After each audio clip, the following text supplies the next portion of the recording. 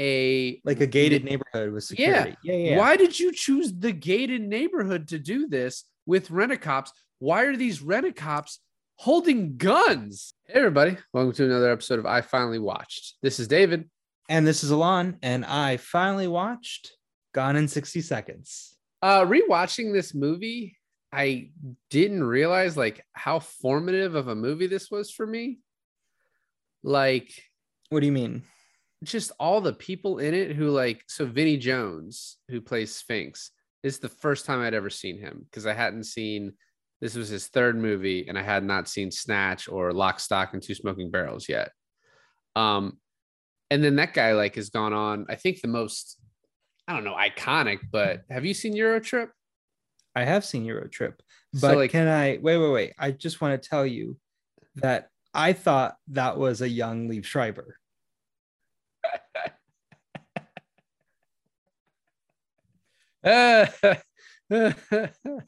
Maybe I can see it. I don't know. I mean, it makes so much sense that that's not him now, but okay. Yes. Did you know that Vinnie Jones was actually a soccer player that played in the FA Cup, which means nothing to you? I can see it. Just because of the voice when he talks in the end?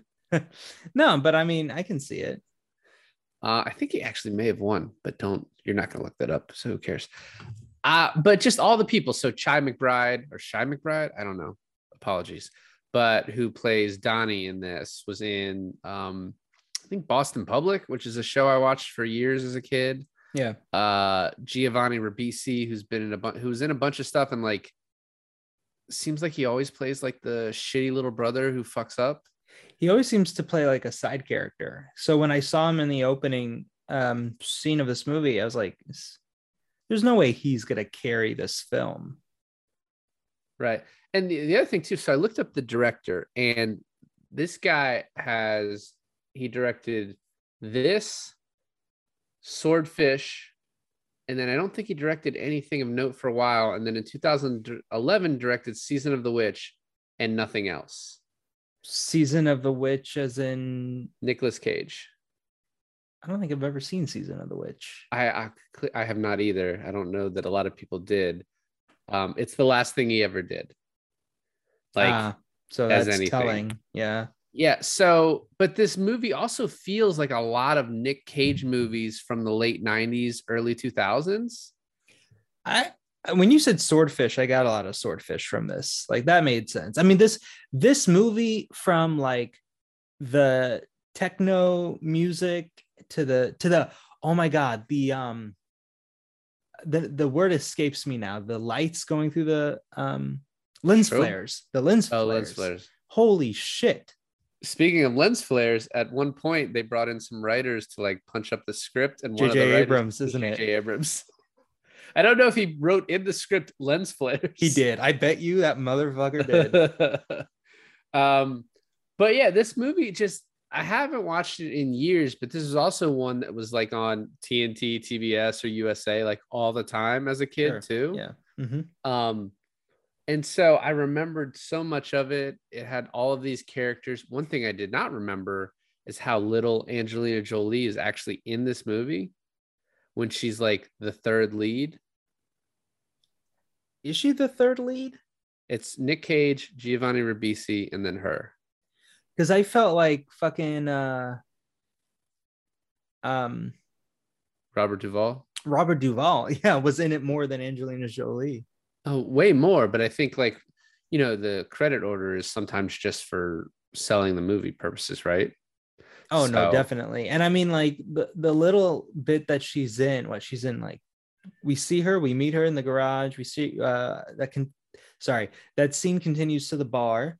And then she steals a couple of cars with Nick Cage. You have that one weird scene I'm going to talk about later. And then the ending. And that's it. There's 5 scenes. Yeah. Now, I mean, the stealing of cars lasts for 40 minutes of the movie or 20 minutes of the movie. No, but she's in it very little. Yeah, it's just a few times. It's kind of a frantic going back. There's not really any scenes while they're stealing the cars, honestly. There's just these little 30-second clips here and there. the most she's in it as far as stealing the cars, apart from the weird makeout scene, um, is when he gets the Shelby GT and she blocks the police from being like right on his tail. That's the last we see of her until the very end. Yeah, for the most part. Yeah. So what overall, what were your thoughts first time watching this? I was never a fan of these types of movies. Like I was never the first in line on opening night for like any of the Fast and Furiouses. I don't even know if there's a Need for Speed movie, but I did not see it. Okay. Stars Aaron Paul. Oh, okay. I did not see it. It's just not my like cup of tea. And I feel like I don't know how racing movies. No, you know what I do? Because I eventually did see Fast and Furious 2 Tokyo Drift. Okay. Those are two different movies. Okay. Well, I've seen the Tokyo Drift one. Okay. That's number 3. And then I saw Fast Furious 7. That's a weird order to do those things in, yeah. I don't care. I just saw them, I think, with a bunch of friends. The whole point is that I remember like what Tokyo Drift came out when I was probably in middle school. Like all the guys, I grew up in Orlando, just to give you some idea. All the guys were just like car guys. They were 12, but they thought they were car guys. And they were like, oh my God, blah, blah, blah, blah, Fast and Furious, it's my lifeblood, whatever. I was just never one of those guys. So to watch this movie, get back to your question, watching this movie now, and I think I have an appreciation for more of like the writing and the plot devices, but I didn't give two shits about like, oh my God, they're going to get this car. This car is so cool. I don't care. I, as a normal person, saw all the Fast and the Furious movies when they came out up until Paul Walker died, and then I haven't watched any of them since then. They got better. No, they didn't. No, they didn't. Do you even know how many there are right now? There's like 9, right? Not 9. 10 coming out? 10 is coming out. So there's 9 so far. And then a Hobbs and Shaw you have to add in, which I also haven't seen. But yeah, I saw all of these pretty much, not opening night, but I watched all the Fast and the Furious. After Too Fast, Too Furious, I could drive at that point. Mm-hmm. So, oh no, wait, could I drive? The thing is, though, is yes, that I could, okay. And I drove. I let the movie get in my soul when I left. And I was hitting some speed. My God. I think the thing too is by the time Too Fast, Too Furious came out and Tokyo Drift came out, I think my mom deemed them too violent for me to go see them. This is the woman that took a 6-year-old to see There's Something About Mary. She didn't know about There's Something About Mary. Okay. I talked to my dad the other day real quick to tie that story together. And he was like, oh, yeah, there's no way we'd have taken that. And he's like, and also, I shouldn't have taken your brothers either. I'm surprised he remembers that film. He remembers it in depth. Yeah, Taylor, as we were watching, she goes, I'm excited to watch this. It's my dad's favorite movie. I'm like, it's your father's favorite movie? Okay. I like that guy even more now. So yeah, I deemed it too violent, but then of course, everyone at my school went to go see it. So I felt really left out. So maybe I just feel a little hexed about racing movies, but this is not Fast and Furious. However, I do like the odds that this movie puts with, like stealing 50 cars in 3 days. Like it's doable, but hard, right? It's not like some ridiculous dumb number like 100 cars in 5 hours, right? But it's like, how are they going to pull this off? So I did appreciate the stakes at what was like set up. Also interesting because we were talking about Fast and the Furious. A person from this movie was offered the Dominic Toretto role in The Fast and the Furious. Can you guess who it was? It wasn't Vinny. Vinny. Vin, the soccer player. No, it was Timothy Olyphant. As Vince Diesel's role? Yeah. Vin Diesel's role? Yeah. I mean, probably a different role, right? You know, would he have been like shaved head, like Hitman? Like, is that the kind of Timothy Olyphant we were pretty getting sure ready for? Vin Diesel's shaved head had to do with a personal matter of him losing his hair, less than a choice for the character. Are you telling me to keep his name out of my fucking mouth? I don't know if it's anything more than just male patterns. So got it. You want to start talking about this? Yeah. So the movie opens up in like, I guess in front of this Porsche place. Dealership is what we call those. Thank you. Yes. The way they steal the first Porsche is like, and comparing it to like the way they go about stealing all the other cars, it really shows how like kind of young and amateurish this group of car thieves are. But I think what's the biggest, like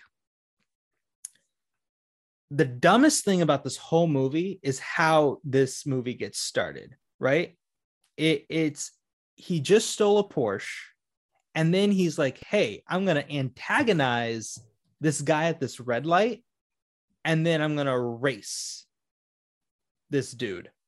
And I thought it was actually really smart, actually. I thought, look, the alarm already went off. He already broke the glass. He probably already has the cops after him. So maybe he's trying to like race this dude and then make him take the fall. Like the cops are going to chase him and then he's going to get away. No, he's a dumb, like for me, I think he deserved what he got coming to him. Nothing came to him. What he had coming to him. Yeah. I mean, this just kind of goes to show you what that character is, right? That, and like the black guy who is just what named like Mirror Man. Yeah. Mm-hmm. Him like, dude, we're in a stolen car. Why are you racing someone? I was like, yeah, that's fucking true. And also it kind of reminds me of a scene later when Giovanni Ribisi is talking to Nick Cage. He's like, dude, I have everything under control. Like as his kitchen's on fire. That whatever the hell he made Nick Cage for breakfast looks just disgusting. Gross. I don't understand how someone could be that bad at cooking, right? Like it was just eggs. Like even if they're just like not was that well, eggs? That was eggs? Actually, I don't even remember, honestly. Oh my god. It was the spilling of the salt for me. The position that you can tell, you know, what Kip is, you know, Giovanni's character, Kip, and then what kind of character Memphis is, Nick Cage's character,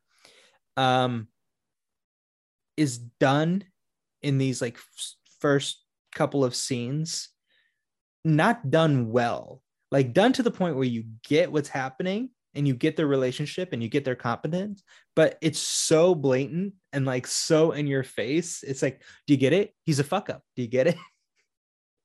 Yeah, a little bit. But I mean, that's just movies of the time, right? Like we talk about all the time about movies dumbing it down for you. Next we get the the cops involved, right? Because they chase them to the area, and then we get Timothy Olyphant and Delroy Lindo. This is the first time I ever saw Timothy Olyphant, I think, too. I think I said that before, but like he's obviously become a very important figure in my life with Justified and a bunch of other shit. Also, the Hitman movie, which is not great, but right. I love it. But you know, the Hitman movie is probably the first time I saw him in anything. And he's unrecognizable. I love Justified too. And then I think I watched Hitman, not knowing who he was, watched Justified, and then watched Hitman again. like years later, and I was like, was that Timothy Oliphant all along? Shocked me. Right. No, yeah, he's very subdued in this. So it's like not a like a normal Timothy Oliphant where he's kind of like stealing the scenes. It's just like he does play kind of a background character in this. Yeah, but I don't think he was like that big of a name at that point. Like I think nowadays, but I think, at his peak, he would be the more leading officer, I mean, not over Delroy Lindo. So Delroy Lindo's character had this like grudge against the whole Rains family.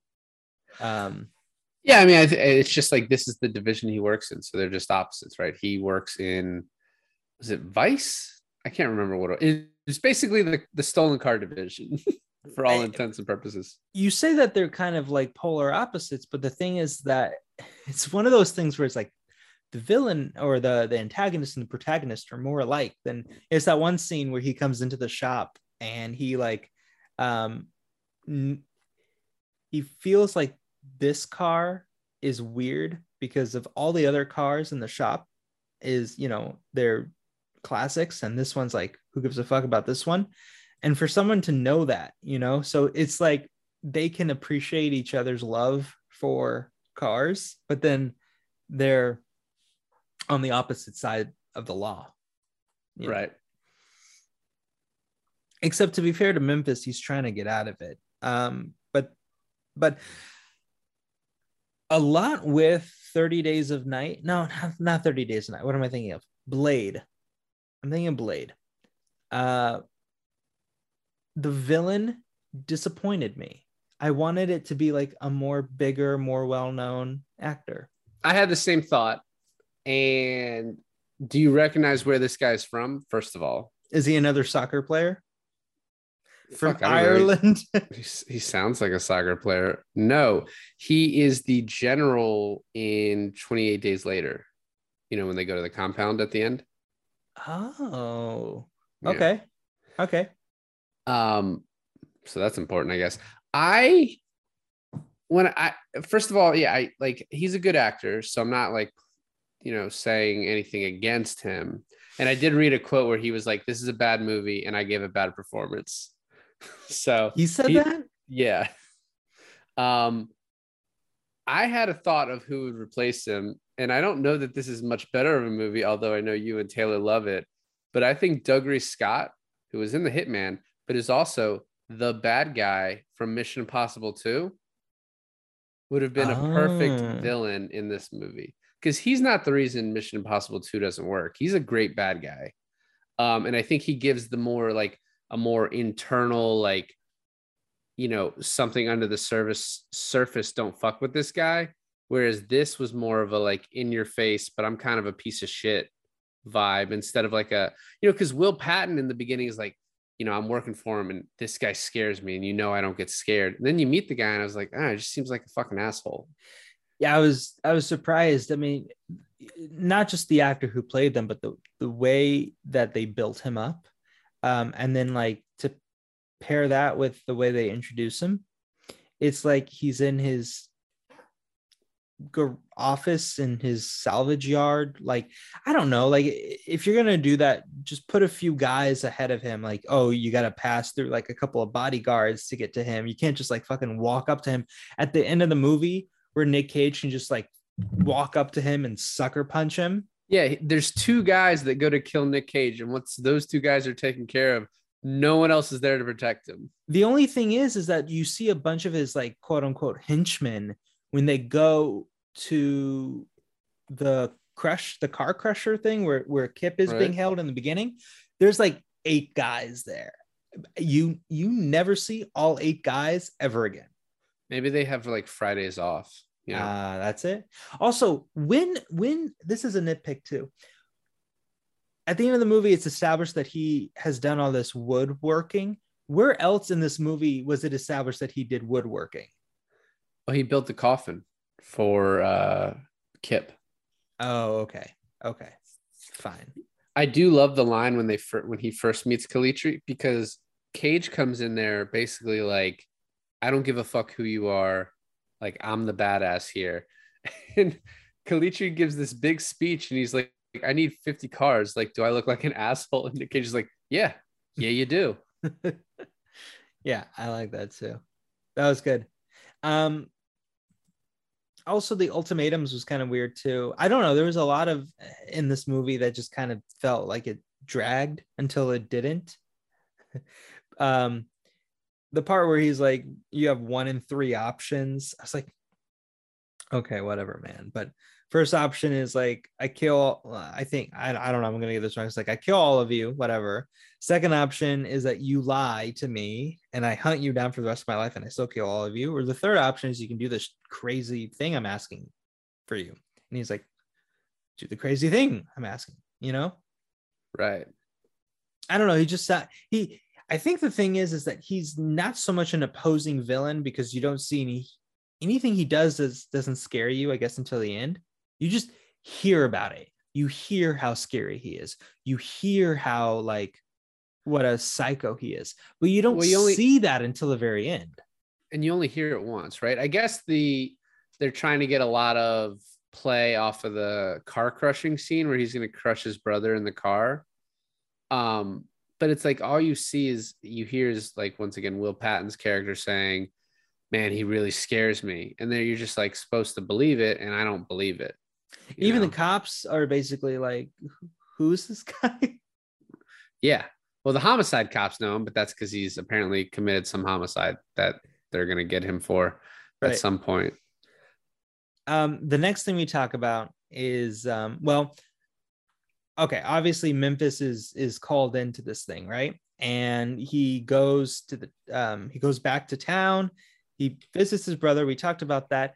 He visits his mom. And now I don't know at this point the tonality of this movie, but there's 2 cops in the diner that he visits his mom.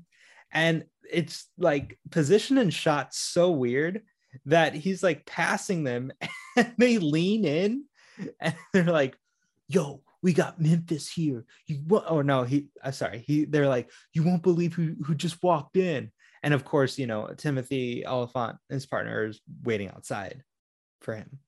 His partner's name is Delroy Lindo. Okay. Put some respect on it. Sorry. Anyway, how does that cop remember this guy? They have some throwaway line afterwards where Delroy's like, this guy's got a great memory. It's like, shut the fuck up. Like, it makes no sense. No, but I mean, did you find it kind of like just, there's no way he didn't hear him lean into the counter into his walkie-talkie and say that? Like, I don't know. I mean, this scene just needs to be cut. The whole point of this scene is for him to tell his mom, like, hey, I'm back in the life, but it's to save Kip. And she's like, go do it, honey. But like, you don't need it, right? You don't need it, especially later on. You learn that the only reason he left was for Kip, and Kip fucked it up.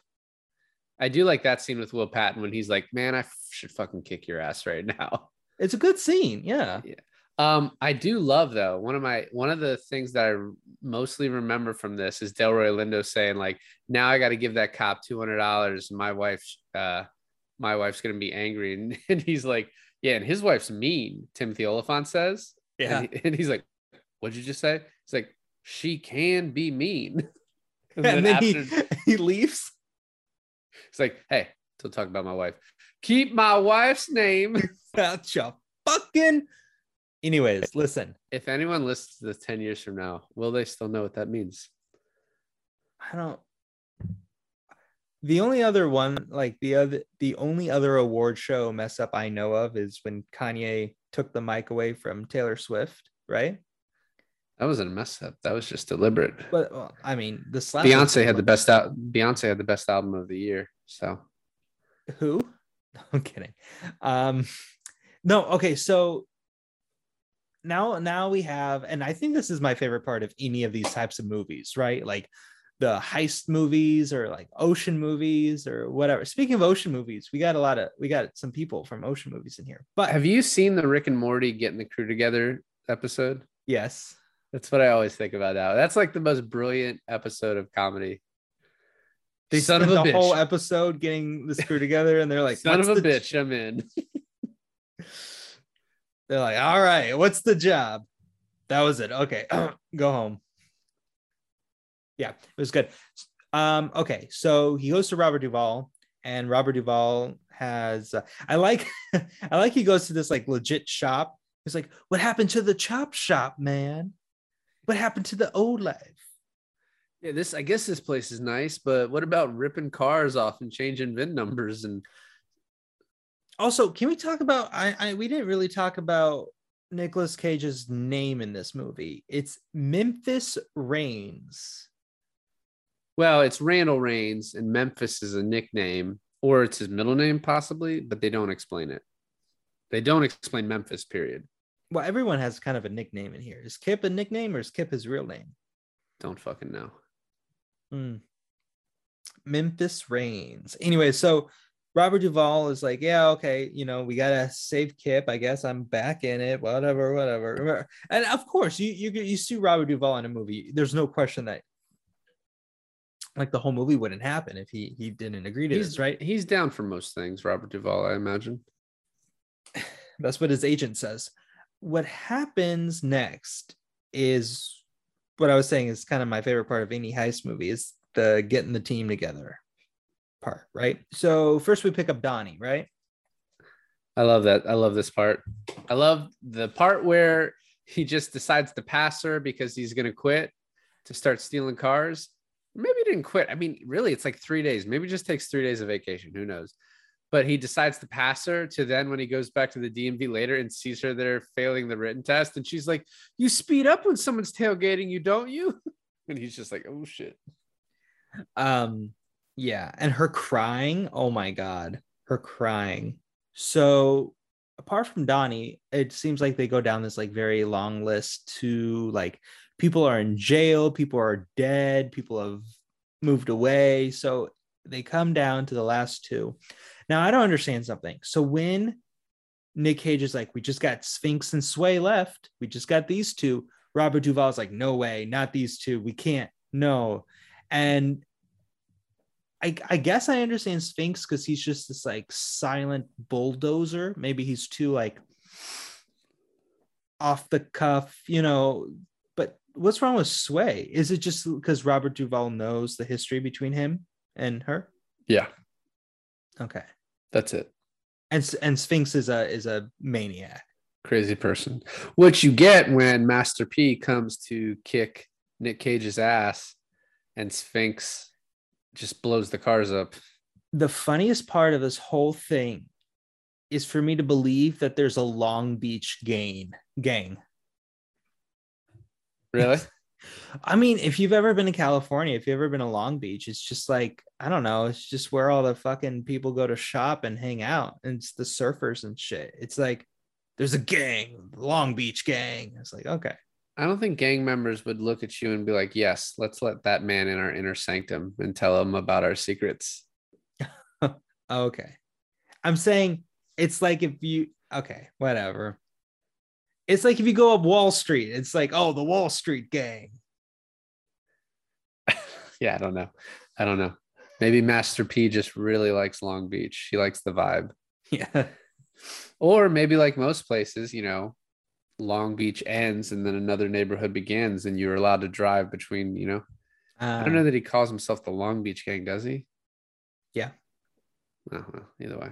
Maybe that's just marketing, I think it's when Master P says something like, stay out of Long Beach. This is my turf or something like that. Oh, well, who knows? One thing I want to talk about is there's always in these movies like the key thing that leads the police to them. Did you see those two things coming? Oh yeah. Oh, the black light was horribly obvious when they broke it. Yeah. Yeah. And then the other thing you're talking about is the keys, right? Yeah, the Mercedes keys, which you don't really get until they explain it later. Like they explain it in the beginning and they keep explaining it, right? One issue I have with that is the police just basically decide we're not going to get them any other way but these Mercedes. I get that they want to catch them in the act because if they catch them before that, they may be able to get off or it'll just be an attempt charge. They didn't actually start going through with it, whatever. But But the fact that he's like, we can't tail them because they'll know. I mean, all of that just seems kind of like iffy police work from our boy Delroy. Well, the whole thing is iffy, right? Because Homicide specifically told him not to go and mess with this dude, and he does. So it's like, what? Well, that was at the end, and that was the bad guy they were talking about. No, I know that, but like, I don't know. I feel like Delroy's character was so focused on getting Cage, right? Getting the Rains brothers, that he was just gonna like not do things necessarily by the book. Yeah, maybe. Next we get a montage. Did you like this montage? I mean, this whole movie is montages. From like 30 minutes in, it's montages until we get to the final car chase. So I mean, getting the gang isn't really a montage unless you count like making those like 9 phone calls in a montage. I guess, sure, okay, yeah. The line between montage and really short scenes is very, you know what I mean? It's like very close. You're talking about where they kind of stake out everything, right? Yeah, well, that, yeah. But I mean, before that, they get everyone together. You know, they're like, all right, this is our crew. And then the young guys show up and they're like, what can you guys do? And one of my favorite lines is when he's like, well, this guy's good with computers. He's like really good with computers. And you're like, you don't know what computers do you, Kip? Like, you don't know what a computer is. I thought he was going to be the loose end, right? Well, actually, he kind of was, the computer guy, because I was like, oh, no, but he actually does know computers. But then the other guy is like, he's like, he can order a mean pizza. Then we cut to him and he's like, people got to eat. Do you know where that guy's from? No. Independence Day. Oh. He is what's his name, son, you know, who drives the RV with a little brother that gets sick. Yeah, him.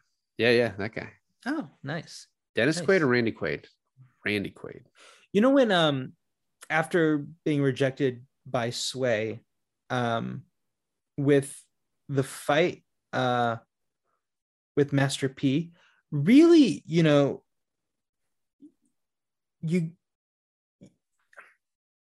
with the fight with Master P, you really can see that Nick Cage cannot fight. There are 5 guys. But no, like the God, I fucking always forget his name. What's his name? Vinny Jones. Vinny Jones. Thank you. Sphinx. Vinny does know how to fight. Like, he goes up there, he's fucking kicking ass, right? But even when they have Nick Cage kicking ass, you could just tell he does not know how. There's probably a lot of actors who aren't really great at that, right? Yeah, I guess so. Before we get to the scouting montage, there's 2 things I want to mention. One, I think it's a super smart move to boost all the cars on one night. And the reason I know it's super smart is because Kip thinks it's a bad idea. So that was tip 1. Right. And then one of my favorite parts, and I guess this is kind of the start of the scouting a little bit, but Nick Cage going into the dealership and he's like, I have money and I have taste, and Saturday night is the loneliest night for me. My favorite part of that whole scene is where the guy's like, the dealer guy's like, hey, my name's Roger. And he's like, haha, my name's Roger too. I guess 2 Rogers don't make a right. Haha. So great. And he's like, I saw 3 of these outside of Starbucks. So you know what that means to me? That I'd just be some, you know, dick with no taste. He's like, but what about this? He's like, oh, that would mean you're a connoisseur. Yeah. And it's like, I believe we don't have one here, but it's in the garage. And then the way he looks at him and he's like, what else is in the garage? Right. Yeah. There's more things here I can steal. So then we get to scouting, and I mean this in the nicest way possible, but I feel like they wanted to hire Chappelle for this role of Mirror Man, but he was busy or too expensive. So they got a guy to do an impression of Chappelle. this dude is, yeah, he's like one of those like caricatures of a person, right? Right. Yeah, Um, absolutely. Yeah, his character is completely like over the top in every aspect. when they finally have all the team together, and then obviously Angelina Jolie shows up as a last minute, like, I changed my mind, I'm doing this for Kip, I'm not doing this for you, wink wink, sort of thing. Because it's Angelina Jolie, of course she's going to show up. She arrives on a motorcycle that is so clearly not her on that motorcycle when she shows up, like, devastatingly not her. So badly so that when it like cuts from her getting off the motorcycle and like taking her helmet off and everything like that, it cuts from her literally, or the stunt actress, to being on the motorcycle, cuts to Angelina Jolie being already like there, like she's there, helmet's off, makeup's done, hair's done, everything. No, I read she actually did do the motorcycle. That was her. No, you're lying. I am. Oh my God. Yeah, I don't know. I didn't pay attention to it. I didn't notice it at all. It was bad. It was like that scene from White Chicks. I've never seen White Chicks. We're not doing White Chicks. We're doing White Chicks. Son of a bitch. Another great scene right after this is when Master P makes his last appearance in the movie. And I don't understand how, as they're shooting up Kip and Nick Cage's car, they don't see them escaping out of the side.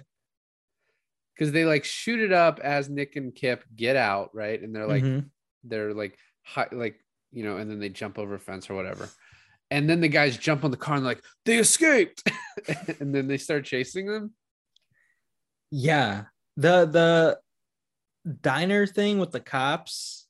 If you were a cop in that diner and some guy in the booth behind you was looking out the window and went, there's cops in here, wouldn't that make you a tad bit suspicious? I also love how once they rig it up to the semi and their car's totaled, they all have their guns exposed, like the cops are there. Do you have a permit for those? Well, everything happened so suddenly, and they're, probably were a little shaken from the big rig. So I don't know. That was a cool way to do it, though. I appreciate the stuff.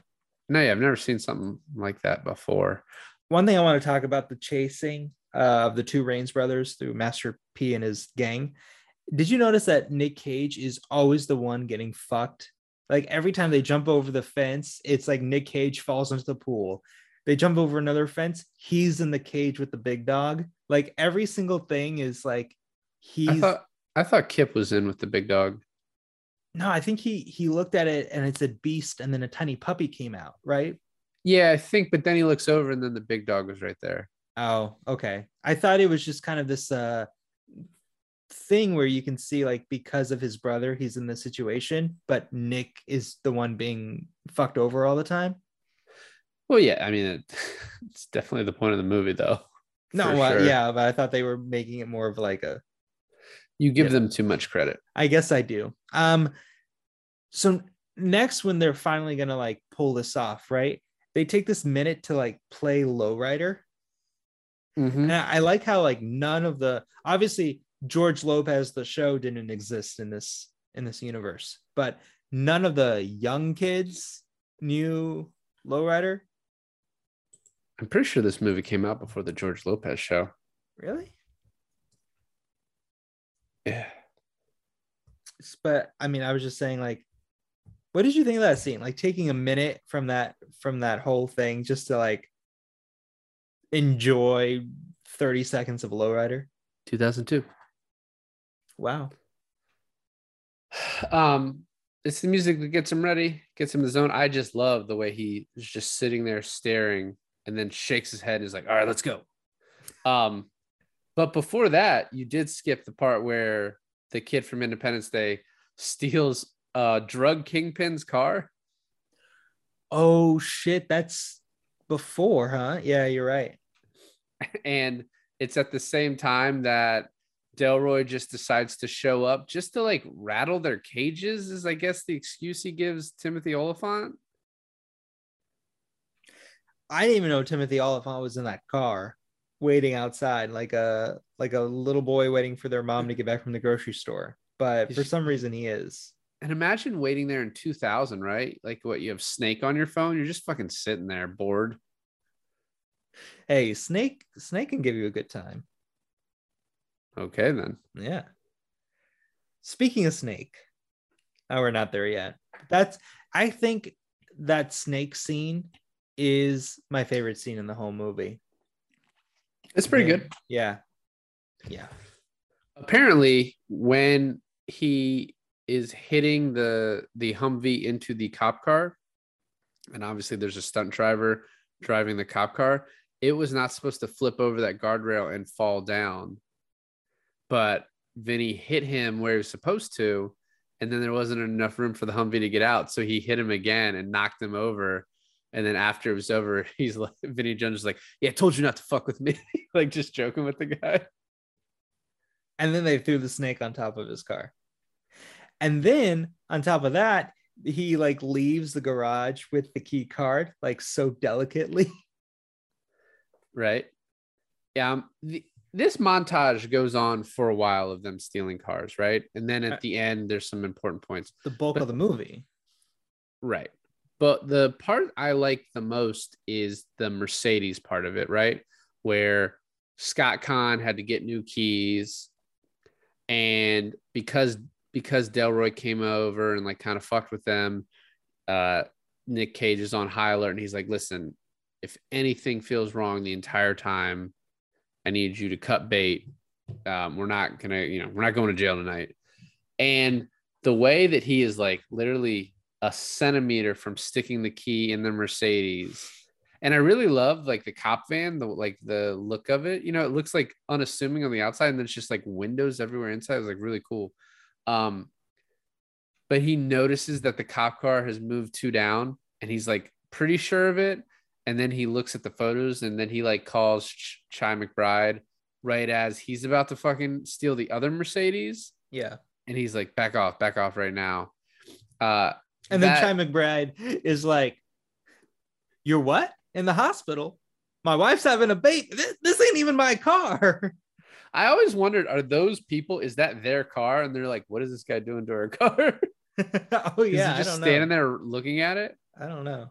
Yeah, that part is probably my favorite, with then the leading into them going after the other Mercedes. One thing, did you notice?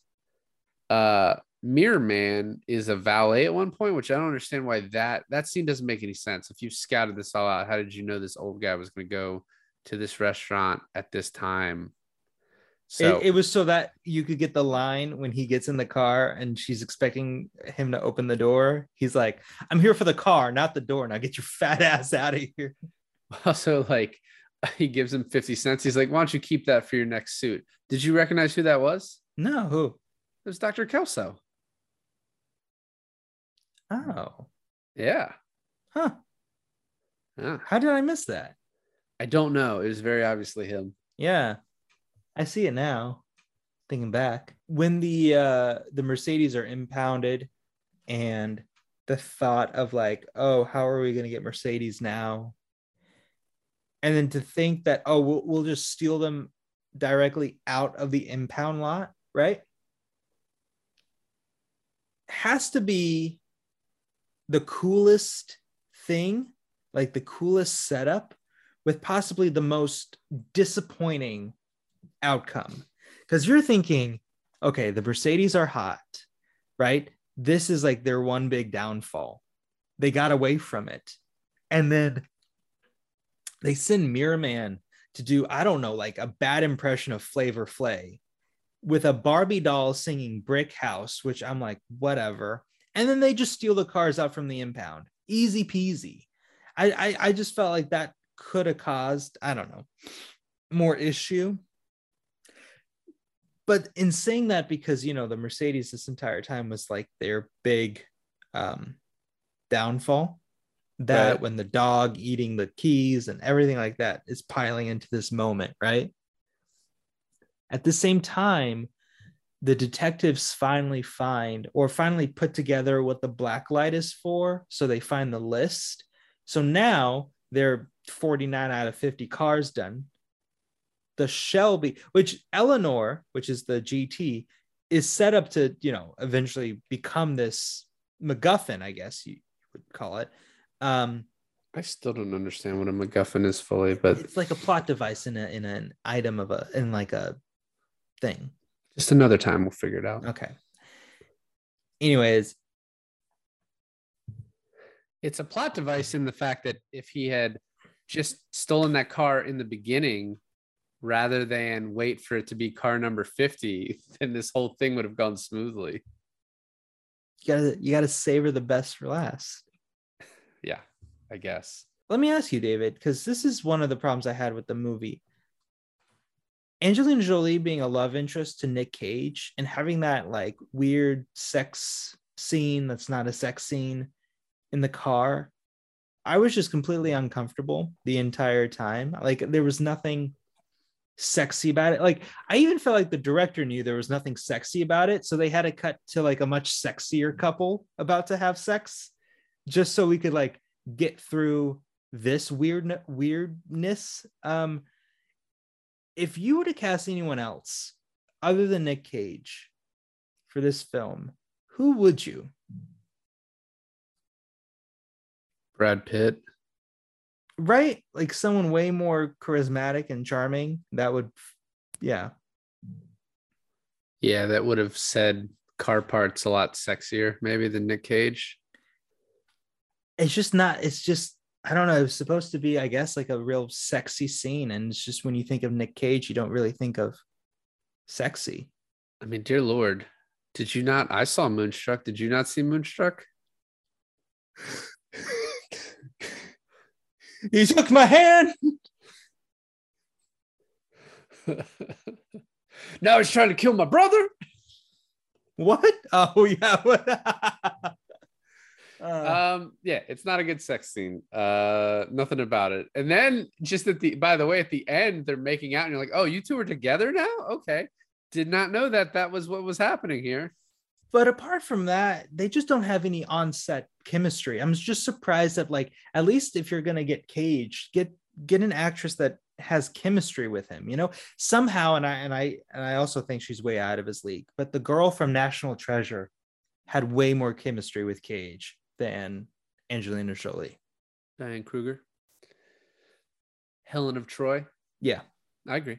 I also like that the way he holds her too. He like is putting his hand on her and it's on her stomach, right? It's like the least offensive part they can do for the movie. I'm like, why don't you, like, I don't know, grab her face or something? Like it just looked it looked totally awkward.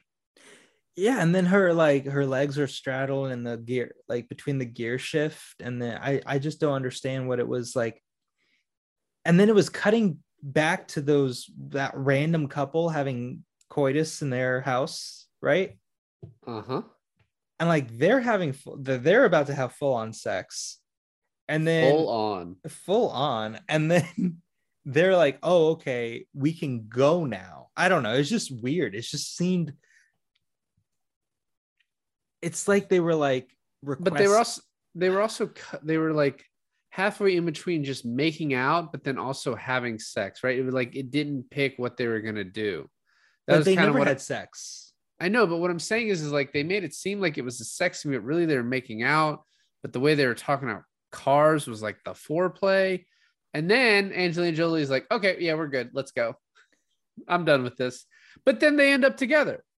I feel like this really set up for all the 14-year-olds watching it back then, a false sense of being able to snag a woman like Angelina Jolie and like cars as much as this guy does. So we've talked about the Humvee part. I want to run rapid fire through some thoughts I have before we get to the Eleanor scene. Do you mind? Okay. No, of course. One of my favorite lines, and it's something that I don't say word for word, but say something similar, is when they go to the ex-felon that they talked to in the beginning of the movie and they come back to him and like, we need more information. And he goes, I told you everything I know. See, I know that because I said this is everything I know. Yeah, It's such a great good line just for some random dude in the movie who I don't know. So that's great. Michael Pena cameo. Oh yeah. Awesome. And then the guy's like, oh, I found it. He's like, dude, who gets off on play with dog shit? It just is like, I can't even beat your ass. It's so weird what you just did. How many gangsters are in this like area of Long Beach? Because here's what I'm thinking of too. It's more than just Long Beach, though, right? Okay, yeah, you're right. Just you're Long right. Beach. This is really making it feel like it's just Long Beach, though. But what I'm talking about is the gangster that tries to steal the car from Donnie, and Donnie like like smacks him in the face with the car door. And it's like anyone can pull a gun on anyone. It takes finesse to steal a car. It's like, man, you need a mentor. I love that part. Why is Mirror Man bringing a doll to the police impound lot? This is what I was talking about before, right? Before I got so off track, is the way they get the cars out of the impound lot because of Mirror Man's distraction. I feel like that's a scene I could see out of like a spoof for this film. It's such a fucking weird scene. It would have been funnier if he was doing like hand puppets, right? If he's like, oh wait, and then just does like the thumb thing disappearing, right? He's like, oh, where did it go? Oh, it's back. You know what I mean? Like it said, why did you bring a puppet on this? It was a Barbie. And honestly, David, anything would have been funnier than that. He could have literally done anything else and it would have been better. Okay. Finally, they go to this neighborhood to steal what looks like the most ordinary looking SUV. It was a Cadillac Escalade or something. It didn't look that nice. And then the guy is just standing there, the computer guy, and this girl sees him, which, by the way, those two got married in real life. Kind of sweet. That is kind of sweet. I like that. And she's like, call security. And I was like, what the fuck does that even mean? And then you find out that they're in a gated neighborhood with security. Yeah. Why did you choose the gated neighborhood to do this with rent-a-cops? Why are these rent-a-cops holding guns? Yeah. Okay. So this is another thing I wanted to bring up. First of all, who shoots at auto thieves? Second of all, how do these rent-a-cops have guns? And just like the whole thing, it's like the whole thing is absurd and manufactured for like, we get like someone might die on this. Because if you think about it, no one at this point in the movie is scared of dying besides Kip. What's also funny too is then after he gets shot, they take him to a private doctor and he's fine. Yeah, he's fine. I sedated him. He's fine. But then we get that awesome scene with no. At the doctor's, the scene that you were talking about. Oh, where he's with like Kip and he's like talk shit about his brother and he's like, I'll fucking kick your ass. He's like, the reason he left, the reason he gave up Angelina Jolie. Maybe 6 years ago, Nick Cage made sense with Anna. Get it together, man. Woo. Angelina Jolie, which also, wait, how old was she in 2000? She would have been 25 in 2000, which means that when he left her, she was 19. Damn. A couple of things I want to just shoot off real quick. So never go into a podcast with a loaded gun. The driving through the alleyways backwards while being chased by the cops. Awesome. That was. Yeah. And this is the scene we're getting to, right? With Eleanor, right? When he steals it, Angelina Jolie blocks the cops. I do love how they like pull out at the same time. And Delroy's just like, oh shit, like it's happening. And then it's the last 30 minutes of the movie. But yeah, the alleyways is cool. Yeah. And did you think, I mean, I know you've seen this movie before, but at least I thought when he goes to that shipyard, it's the same shipyard that they're shipping the cars off. I was like, what is he doing? Like he's gonna go off, because they mentioned him going off a pier last time he was driving a Shelby GT, right? I was like, is he gonna go off the pier and like land on the shipping crate that needs to be delivered? Like, what is like what? No, it's just a cool scene. It's just a cool way to have a bunch of shit happen. I want to talk about how it's probably the most convenient tanker or tank thing that explodes and just like starts flying around, knocking all the cops out of his way. Yeah. I mean, it's cool. Don't get me wrong, but like, come on. I love the line from the helicopter that's following him when he's like, he hits the NOS, which NOS becomes really big a year or two later with Fast and the Furious. Yeah. But he hits the NOS and he's like, maintain visual. And he's like, this is an A-star, not an Apache, which I don't even know what an A-star is, but you get that that's funny. And I thought that was a great line. Yeah, I think that's probably the most iconic shot in the movie. I mean, I've seen this shot. Is when they're in the water aqueducts and he's going and he has all these cars and the helicopter. The most following iconic him. shot from the movie is Lowrider, and then he has his hands next to his head, and then he shakes out and he's like, all right, let's go. That's the most iconic shot. But see, I've never seen that. I've seen this shot. I've seen with the car and the helicopter. Well, that's on you. That's on you. I guess so. We can not talk about the scene without talking about how the fucking wrecking ball threw this dude's car through a wall. And when watching the scene, Taylor goes, oh, he's dead. He's dead. And I was like, well, he has to be dead.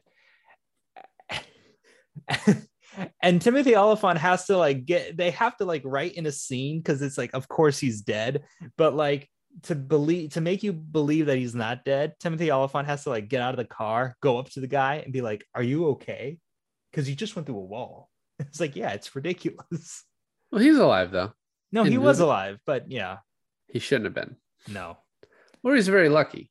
If you have nothing more, let's get to the bridge scene. Let's get to the bridge scene. It's the most illogical, absurd, and yet amazing thing ever.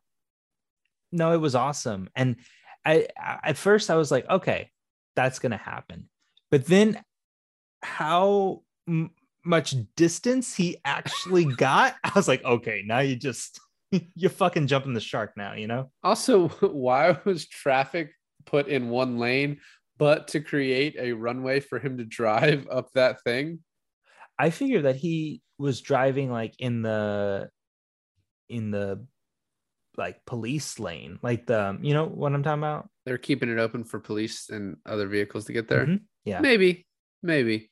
It still just kind of was like absurd. And then the flatbed truck is just lowered for him to perform that jump. Yeah. It's so great. And then, but apparently he was 12 minutes late. And so now he's 12 minutes late. It's 49 and a half cars, although they didn't care about the bullet holes to the SUV, the Escalade, or the side damage to the Humvee. But this, they're like, nah, it's too late and we're going to kill you. So I want to say a couple things. Okay. There was a mention of $200,000 in the beginning of all of this. Is that how much they were going to pay them to lift the cars? 50 cars, yeah.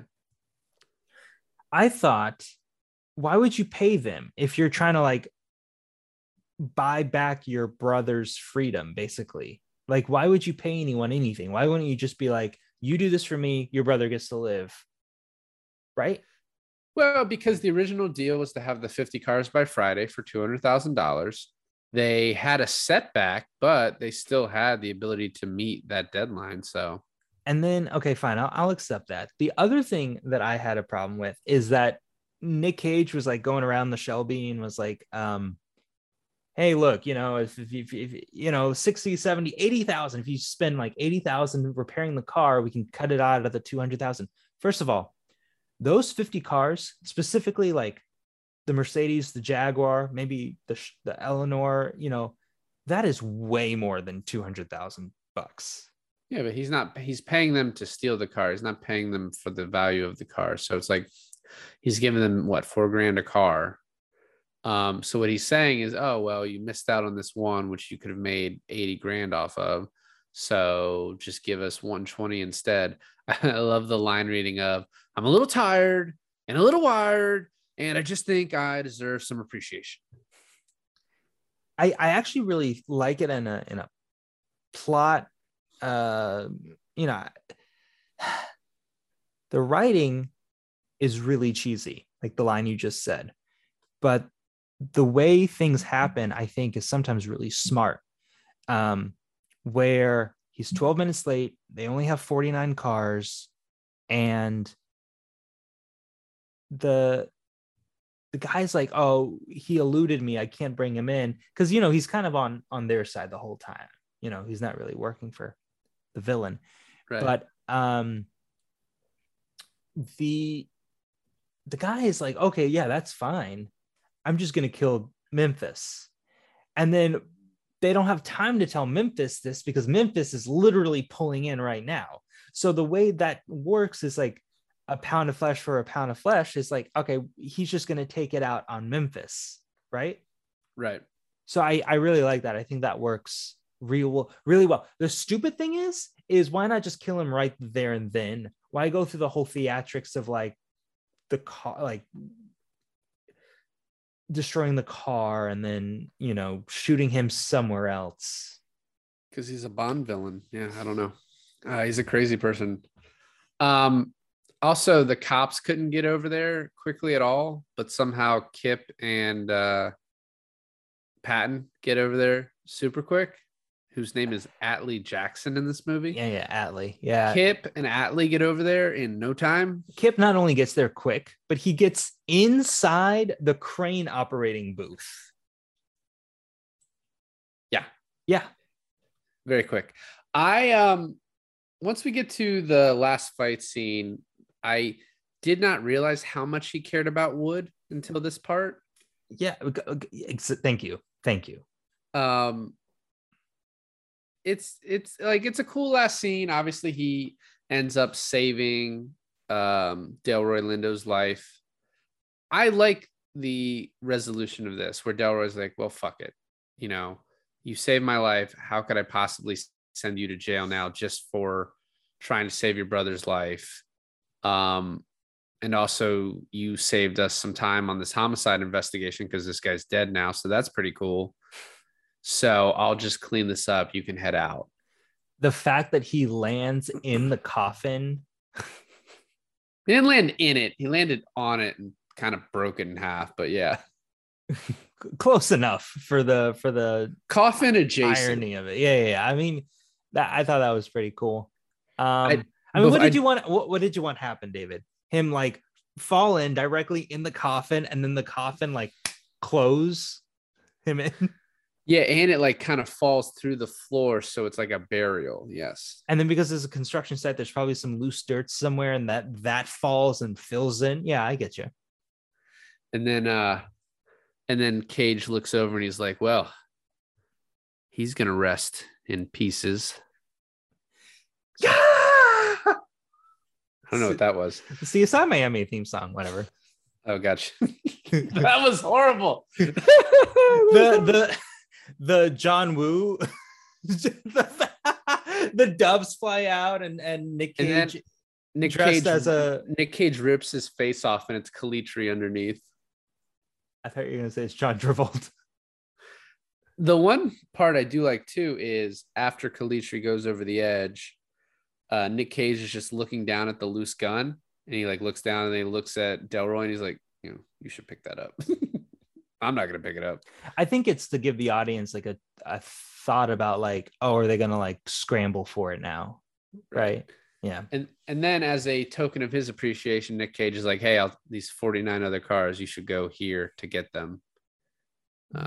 Nice of him, Yeah. Oh, at the very, very end of the movie, right? The very, very end of second to the last scene, you find out that oh no, this is the last scene. Kip gifts his brother an Eleanor. He does. And also Sphinx can talk. He gives this very eloquent bard. Does a bard have to sing? Yeah, that bard has to sing.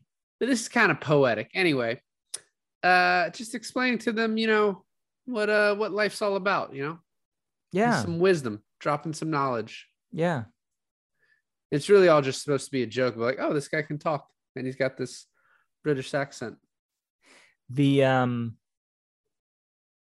when it cuts to black and the credits, right before the credits roll, and you hear like the Eleanor sputtering, and then Nick Cage is like, no, no, no, not again, right? Weird way to end the movie, but also kind of fun. It was weird. It was definitely weird. Rewatching this, I still really liked it. It is nostalgic for me in that there's a ton of stuff that if it was in a movie today, I'd be like, all right, well, this is bullshit, right?